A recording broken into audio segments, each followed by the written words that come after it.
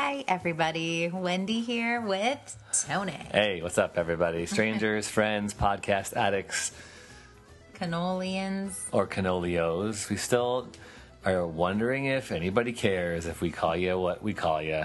But if you do, if you care, let us know. Canolios, canolians, or just like Sean Fernandez said, shut up. Just talk. But thanks for joining in today for our episode 9 of the Holy Cannoli podcast. Really quick, we wanted to give a thank you shout out to Jordan Go Ducks. I hope I'm saying that right. Who left a 5-star review saying that he or she really enjoyed the podcast. Yeah, thank you. That was cool. I don't know who this person is. That's really cool. So if you are interested in supporting Tony and his work with his nonprofit Brave Maker, you can check out more information, what he's doing at bravemaker.com. He's building a whole network of financial partners to enable him to do all his work in the Bay Area and the media scene and the entertainment industry. So if you go to bravemaker.com, you'll see he's got a PayPal link set up, and you can give a one-time donation. You can set up a recurring monthly donation. Even just $10 a month makes a difference, so no donation is too small. But check it out if you want to support all that he's doing already and what you dream to do in the future. You got big dreams.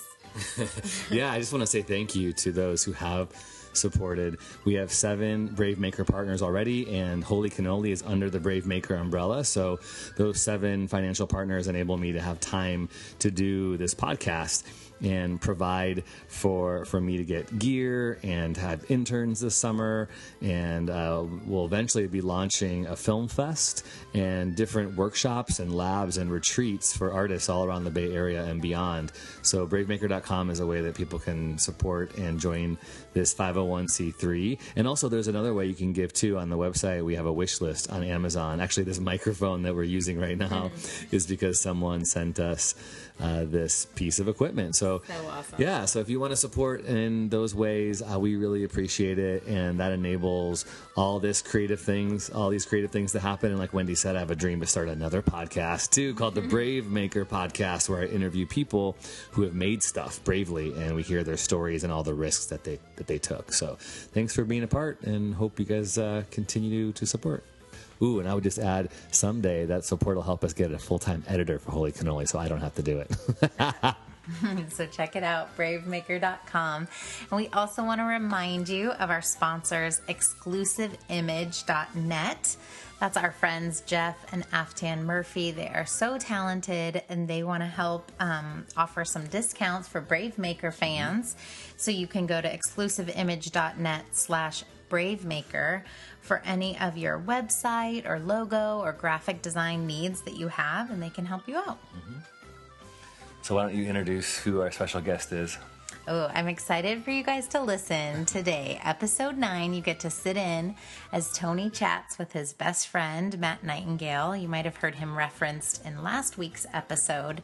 So we've got a great story for you. It's going to be a 2-part story. So next week will be part 2 of Matt's story, but sit back and enjoy. You are listening to the Holy Cannoli podcast. It's all about making sense of life, who we are, and why we're here. Life is sacred and life is strange. And here's our dad, Tony Gappastone. So, thank you, Matt. You're welcome. You are welcome. I'm getting out mints not because you needed it, but because occasionally I do. And there might be a time when you whiff my breath, so. Yes, and I'll just go. I'll just make a gesture. All right, here we go. All right, Tony Gappastone here, and this is crazy. I'm in San Francisco in the quietest bookstore/cafe you've ever been at. I have a very special guest on, and I'm going to look at him right now and tell him the name of the podcast. It's called Holy Cannoli. Holy Cannoli is recording live in the Mission of San Francisco, and I'm with my good friend. We go back 18 years. And I told Matt Nightingale. I just revealed who it is. Matt Nightingale. I told him when I was starting the podcast that I thought, I'd love him to be a regular on the podcast. His story, his journey is just crazy. And I've learned a lot from him. I love him. And here he is, Matt Nightingale. Welcome to Holy Cannoli. What do you think of the name? I like it. I feel like I've heard it before. I think on Facebook somebody had. Yeah, oh, my mother-in-law. about it, right? My mother-in-law is the one who suggested it. Okay, Yeah. so when you said it, I wasn't entirely shocked. Yeah. I think it's a good one. So the whole idea behind the podcast, Matt, is that we find God, the sacred, the holy, in the randomest, weirdest, strangest places, like a cannoli. I thought the name was perfect because I want to tell stories, and you're going to hear occasional background noise, you guys, of people in the cafe potentially, but just ignore that. This is the coolest thing, though. Really, we're in this bookstore. I feel like I'm in an independent movie right now. This is so cool. But so, Matt, you've got lots of stories. Let's just kind of start wherever you want to start. Where do you want to start on your journey of experiencing God in the strangest ways? Oh, man. That's the most open-ended question anyone has ever asked. I think we should talk about, as I sit here with you, kind of what's going through my mind. And I was kind of like blown away when you said 18 years. And I'm like, really? But yeah, 2000. Yeah. And so I kind of want to talk about like the first time I met you and what kind of what our relationship was like back then. Because it was really, really important to me. So I came to the church where you were serving in the year 2000 with my wife and 2 children at the time, little boys. They were probably 3 and 6, something like that. And it was my first full-time worship ministry job. And I remember you because, like, when I came to, what's the word? Candidate. When I came to candidate for the position. Which, for people who are listening to this basically means in the church world, you have interviewed a number of times where they say, we're interested in you, we like you, and now we're going to put you before the people, before their congregation, and sometimes let them vote. But so in your case, you were the worship pastor candidate, so you had to lead music and sing and put together a whole church gathering experience. Yep. Okay. And I remember I found a reading Yeah. that I had really Yeah, I enjoyed. remember this. And I asked them, who can Yeah. read this? Who can do Yeah. this kind of dramatic presentation? And they said, Tony, he'd be great. So you, and I think it was Wendy. Wendy. Yeah. Who My is wife. now your wife. And she also produces the podcast, actually. So. Okay. So yeah, it was Tony and Wendy. And I don't even know if you were dating at the time. Maybe it had just started. Or We was definitely in one had of your yeah, on and off one of our times? offs, probably our first off. Yeah. Okay. But yeah, that's the first time I met you, and you and Wendy like performed the spoken word piece as part of my candidating. Yeah, I Sunday remember. morning. It was cool. Yeah. And I think we were doing the Sunday night in the gym because I have a really strong memory of doing it in the gym too. Yeah. And I remember I had to like lead that gathering and then like run and get in the car and like head out like before the sermon even, I think. To go home? Yeah. Wow, weird. Because we were living in Southern California at the time. Okay. So I remember because you have these big eyes, and I remember joking with our lead pastor, or one of our pastors at the time, saying, and you also, I think, had a beard, right? I had a goatee. Okay, you had a goatee, and you looked very Jesus-like to me. And I remember saying, we should definitely get him because he could play Jesus with those eyes, those piercing big eyes. It's funny, I don't think of my eyes as being so... piercing, but I think they are. They're big. They're like bulbous. They're expressive. They are protruding. They are like big. Remember, like the Garbage Pail Kids with the eyes coming out of the sockets. They're not that bad. I know. I mean, they're just big. This is funny though. When I went to Los Angeles a couple weeks ago, well, a month ago now, I was hanging out with my boyfriend, and he was introducing me to my boyfriend at the time. He was introducing me to some friends, and there was little kids, and one of them just could not get over my eyes. He kept saying, "Your eyes are weird. You have buggy out eyes." And I was so self-conscious about it. But I was really good at like, yeah, my eyes are... I had kind of forgotten. And then I'm like, I guess I do. Well, the funny thing is, I don't think about that anymore, but just the fact that you were saying our first impressions, I remember going, your eyes are so unique. I guess, yeah. All right, so you started there. So what happened then? Oh my God, I don't know. Well, I got the job. Yeah. And I remember moving my family from Los Angeles area to the Bay Area. And did we become quick friends? I kind of feel as if we did. yeah, but I think it It takes some time. Yeah, several months. I Yeah. don't feel like we were. I mean, we were colleagues and very friendly, sure. and I think we respected each other. Well, we did a lot of stuff together because we had to be in the same meeting.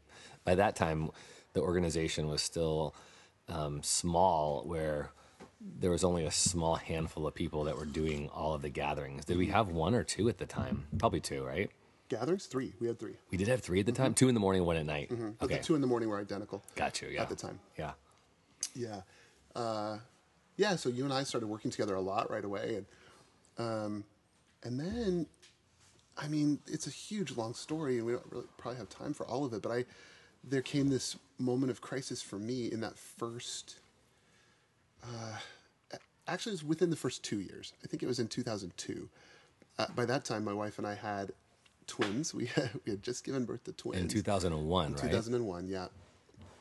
And just to back up to make a point about your kids, because I became quickly connected to your 2 boys, and I always attribute Jake and Josh to helping me learn what it means to be a parent, because I would take them out and, you know, do like, I remember pumpkin carving, taking them to the beach. Yep. And I remember you let me stay with them for a week or a weekend or something. I'm like, this is crazy. This is so hard, you know, but I remember loving it. I really felt like I got an understanding of the family dynamic with you and your wife and your family at that time. And then when the kids were born, the twins, Yeah. I just go like, oh my gosh, your life was in a tailspin in so many ways. Yeah, for sure.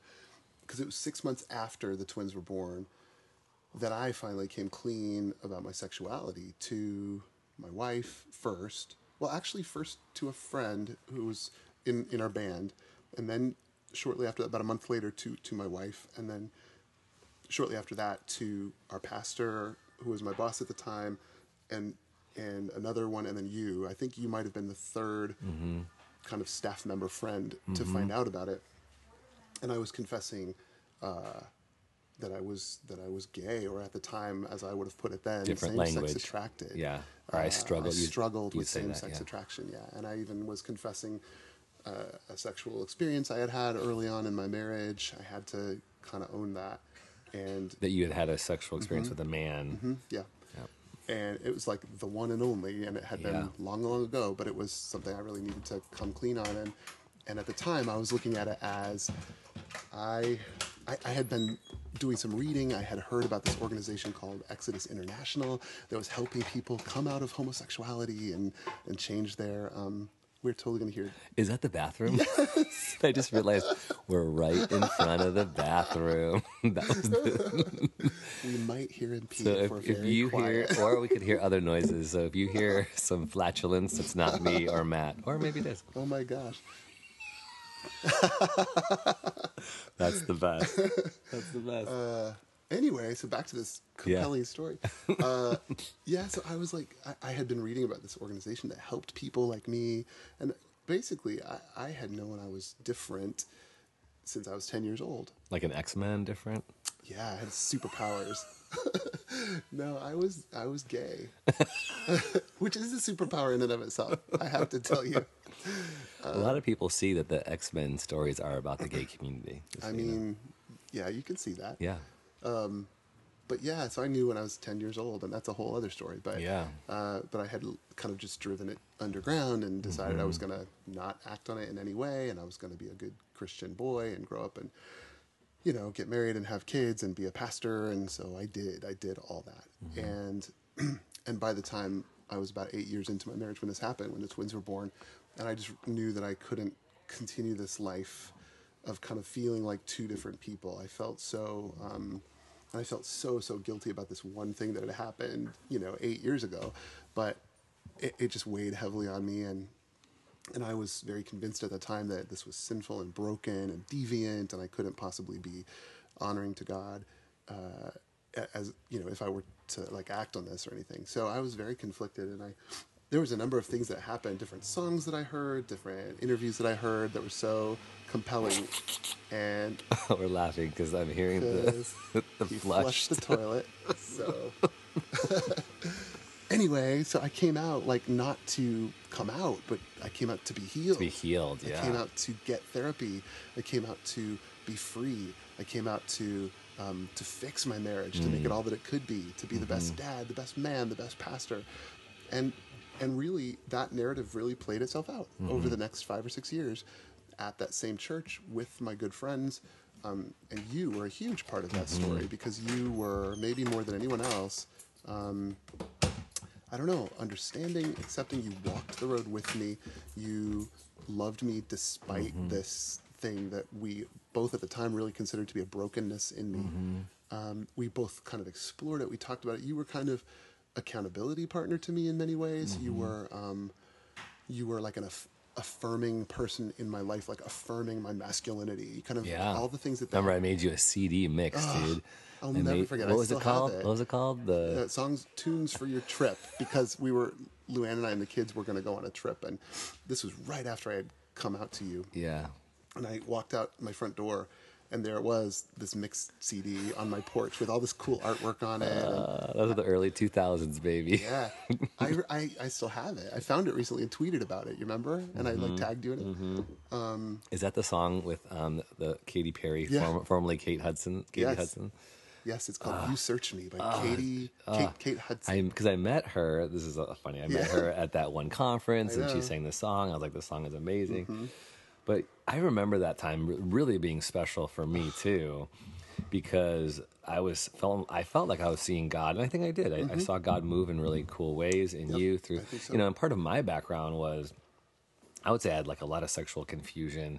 I have this, and I'm still learning about the fluidity of sexuality and, identification, but I always was made fun of for being gay in high school because I was not your stereotypical man, which was part of my identity issue, that I didn't play football and I was in the theater.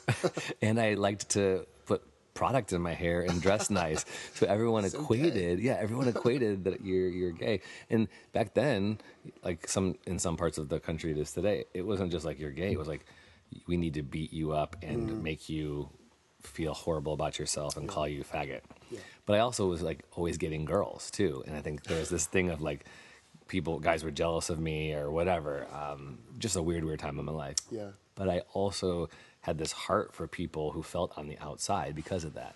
And so you sharing your story with me, I felt like, well, and at that time I believed God's design, in quotes, was for a man and a woman in marriage. You were married to a woman when you're bringing the story to me. So what else could I do then? Of course, walk alongside you, pray with you, help you be a man, help you be... I guess I never would have said I was trying to help you be straight man. Although I was trying to help you be faithful to Luann. Yeah. And, I mean, I don't know. I feel like back then, I sure said it. I often said... I'm not gay. There's this whole thing in the ex-gay movement of we don't claim the identity of gay. That's really important.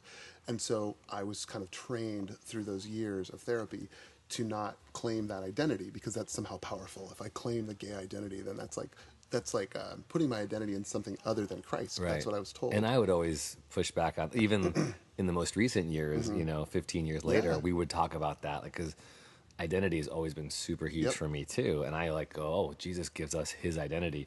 So as we would, navigate through this and you were, progressing in your understanding, I would be like, I would go, like really? Even if you are gay, well, you are gay. Even if you're saying I'm coming out and I'm gay, does that have to be your main? And I'm still trying to figure out what that looks like and how do I navigate through that with you or anyone, Well, that's a totally different topic, but I'll speak to it for a minute because it's important to me. I get that all the time from really well-meaning, awesome people who are like, well, why are you, claiming that identity? Your identity should be in Christ. Yeah. So, but to me, it's just so funny because, no, who says that to a black person? Who says, why are you claiming the identity of black? Yeah. To me, and some people do. Well, and some people do. Yeah. Yeah. I'm a black Christian. Yeah. I'm a gay Christian. Yeah. I'm a Iranian Christian. Well, I don't know. Yeah. We claim the things that are true about ourselves. And I have come to believe that question in and of itself is it's like a privilege marker, or like privileged people can say that. When you're in the majority, you never have to claim your identity. You never have to come out as anything. You just are who you are. Yeah. And there's no one pushing back or asking you about it, or you're assumed to be straight from the minute you're born, put in blue clothes, and people talk about, oh, he's going to be a real lady killer someday. And that's just the way it is. They did that with me too. They do that with all gay kids. And so eventually there comes a point where we have to come out in order to tell the truth about ourselves. Because if we just go along with it, then we are living a lie. We're accepting what the culture says to be true about us. And we have to at some point say, no, that's not true. And as far as the label or the identity of gay, to me, it's just true. Gay simply means I'm attracted to the same sex. I mean, there's way more to it than that too, but that is like at bare minimum, that's the definition. Like, so if I feel attraction to a man and not to a woman, I'm not bi, I'm gay. And so that's just been true about me for all these years. And so for me, it's just telling the truth. It's not like trying to put on some label that supersedes my Christianity or my relationship with God. It's just a true thing about me. So I have no trouble kind of owning that label. And that was actually a real huge breakthrough for me at one point in the not too distant past, probably 6-7 years ago when I said, and I remember that. Oh my gosh, I remember being with you driving. It was when I was candidating for my most recent church here. And I came out to Santa Rosa, which is where I live now, for this church. And you picked me up, Mike and Nicole, and I were at this place in Kenwood, and you picked me up there and drove me to your house. And I remember as we were driving like almost to the Golden Gate Bridge, this is when it came up. I don't know why this is so vivid to me. And I said something about I'm gay, Tony. And like, duh, you already knew that, but I had never used that language. Said it out loud. And you were kind of taken aback by like, whoa, wait, I just need to process this.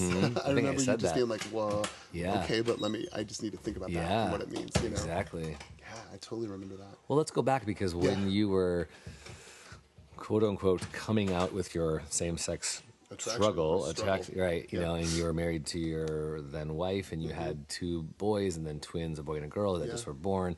I mean, that was a whole tailspin of a time that you went through, counseling and therapy, and what's the other word? What's the other word? Like the therapy, the reparative. Yeah, type. I mean, there's like kind of like official titles for like, I don't know if I ever actually did reparative therapy, but that's kind of what we talk about when we kind of ex-gay therapy. And what does that mean for the listeners to understand? Like, I guess a therapeutic approach to trying to change sexual orientation. And it's different now, you know, 15, 18 years later. The culture has changed so much, I think, for the better. But so there's a lot of pushback in the general culture, even in evangelical churches, against kind of this conversion therapy. Like most people today, even conservatives on this issue, will say, okay, we at least acknowledge that people aren't going to change. So now they're calling us to celibacy. They're calling us to kind of figure out a way to live with it while not acting on it. They won't say necessarily you can change. But some do still. So like Exodus International, which was this huge umbrella organization for all these little local kind of healing or ex-gay groups across the nation, and I was a part of some of those groups.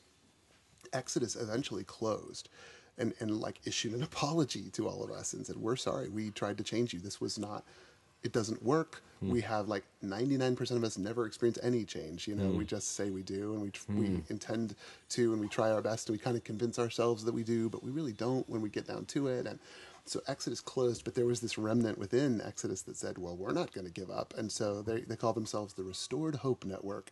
And it's this little ragtag group of like ex-gay ministries that to this day exists. And it's so fascinating. Like there's this couple that was really big in the ex-gay movement back when I first got into it. Their names were John and Ann Paulk, Paulk. And she was an ex-lesbian, he was an ex-gay man, and they were married now with children. And they were like focused on the families, like poster children for this. Well, John has now renounced that and is ex-gay, but Anne is still like solidly, like they've divorced, he divorced her. Wow. She's still like 100%, this is wrong, I'm fighting the good fight. She's a big part of that Restored Hope Network. That's totally a tangent, but I think it's so interesting that there's this whole group of people who, so many of us have walked away from that, what we consider to be such a bankrupt idea that we can somehow change our sexuality, but some are holding on for dear life because they really still believe it, and they are doing their best to be faithful to their understanding of reality. And that's where I think, for me, the journey is so complex because everyone's got these different stories, right? And your story is you know, Twitter version is you and your wife really, quote unquote, tried to make it work. You did counseling, you talked, you had all these strategies and intentions. And at some point, from the time you guys at 2001 have the conversation, It was 2002. 2002. I mean, at one point you were calling yourself a mixed orientation couple, meaning, you know, one person is gay, one person is straight, and it's both out in the open. And you exposed me to, like, this is a reality of a lot of people in the church or in the world, right? So many. There's a movement of people who do this and who say, you know, because I want to honor God, and this is how I interpret the scriptures. This is how they're living their life. But you move past this. Bring us up to speed on how that happens and what that looks like.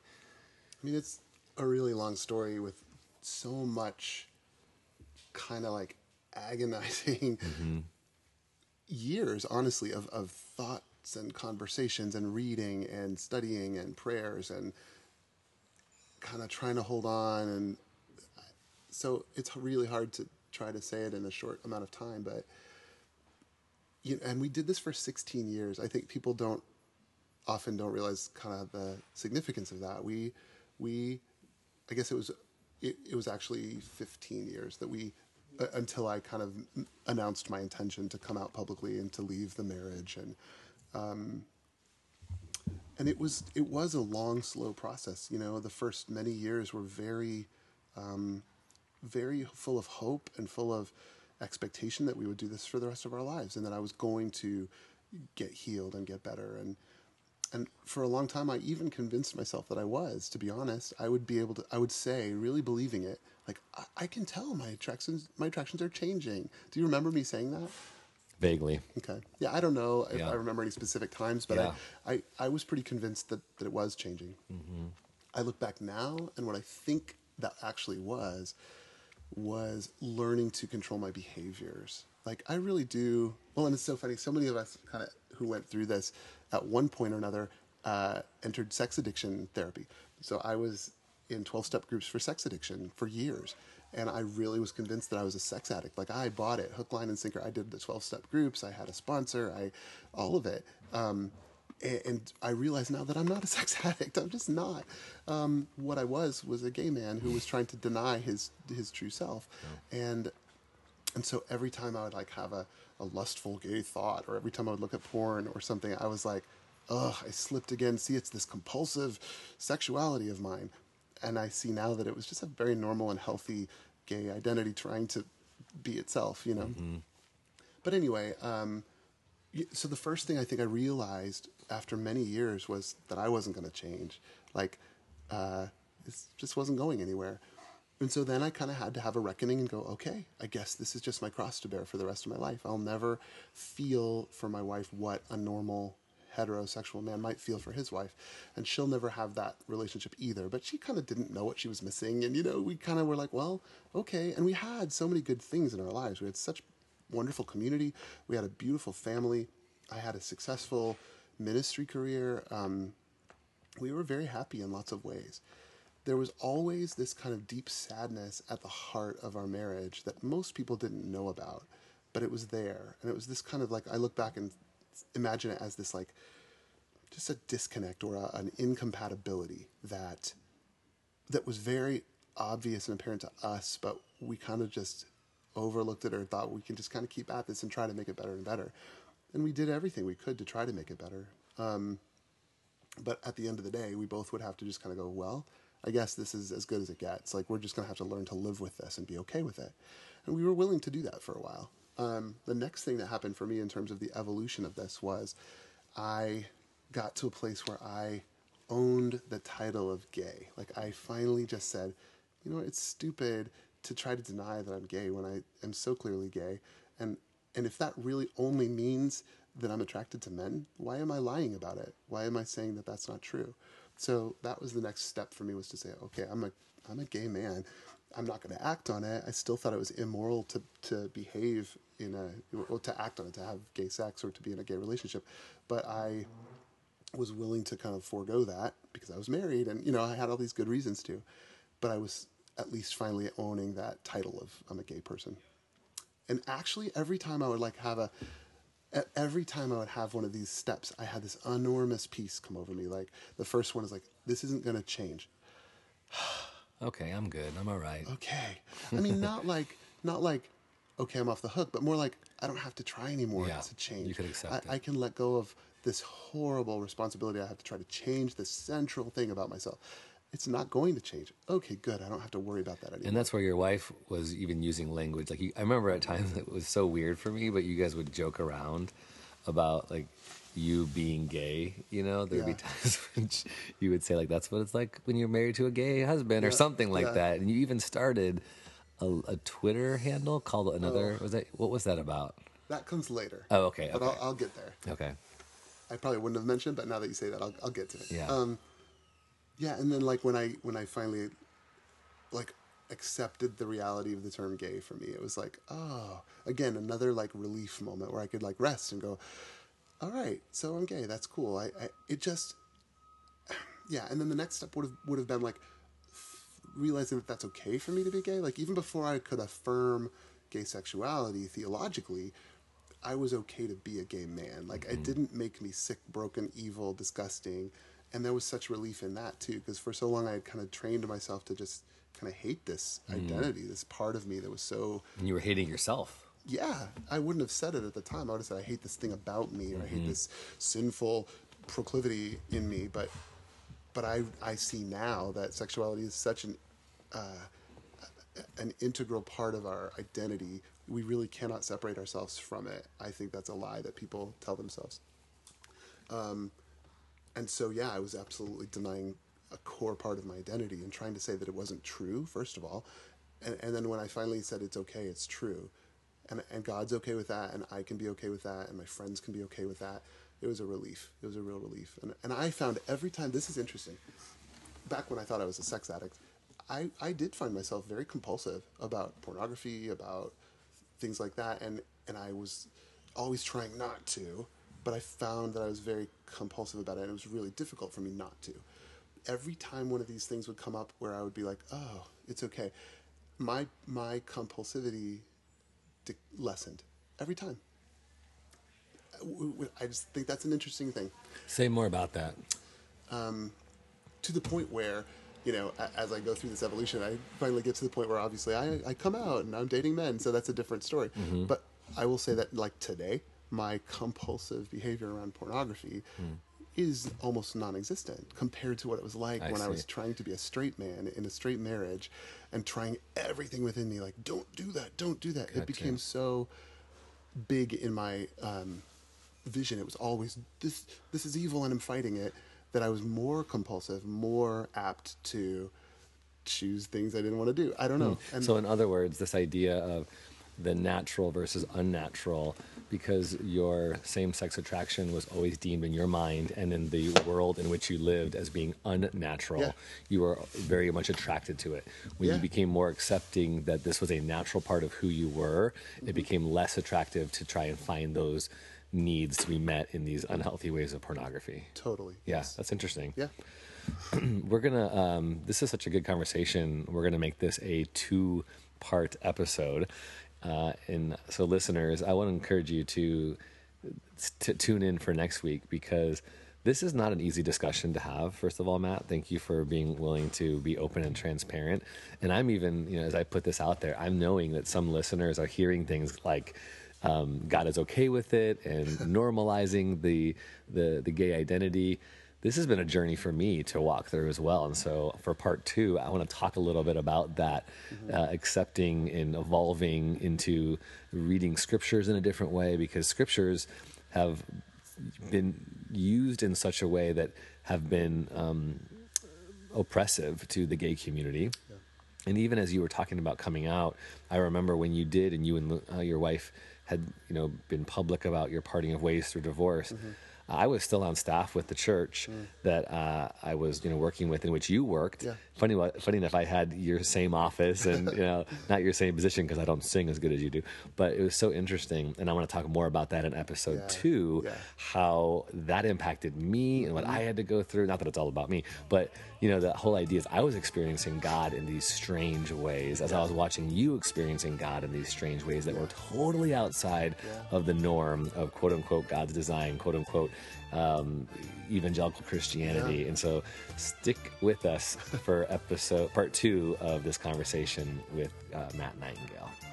You can post questions or suggest topics for the podcast on our Holy Cannoli Facebook page, or use the hashtag Holy Cannoli Podcast on Twitter, and we might read your question or suggestion on air. Thanks for listening to Holy Cannoli. If you liked my dad's podcast, please subscribe, give it a review, and share it with someone you think would be encouraged by it. Thanks for listening to Holy Cannoli.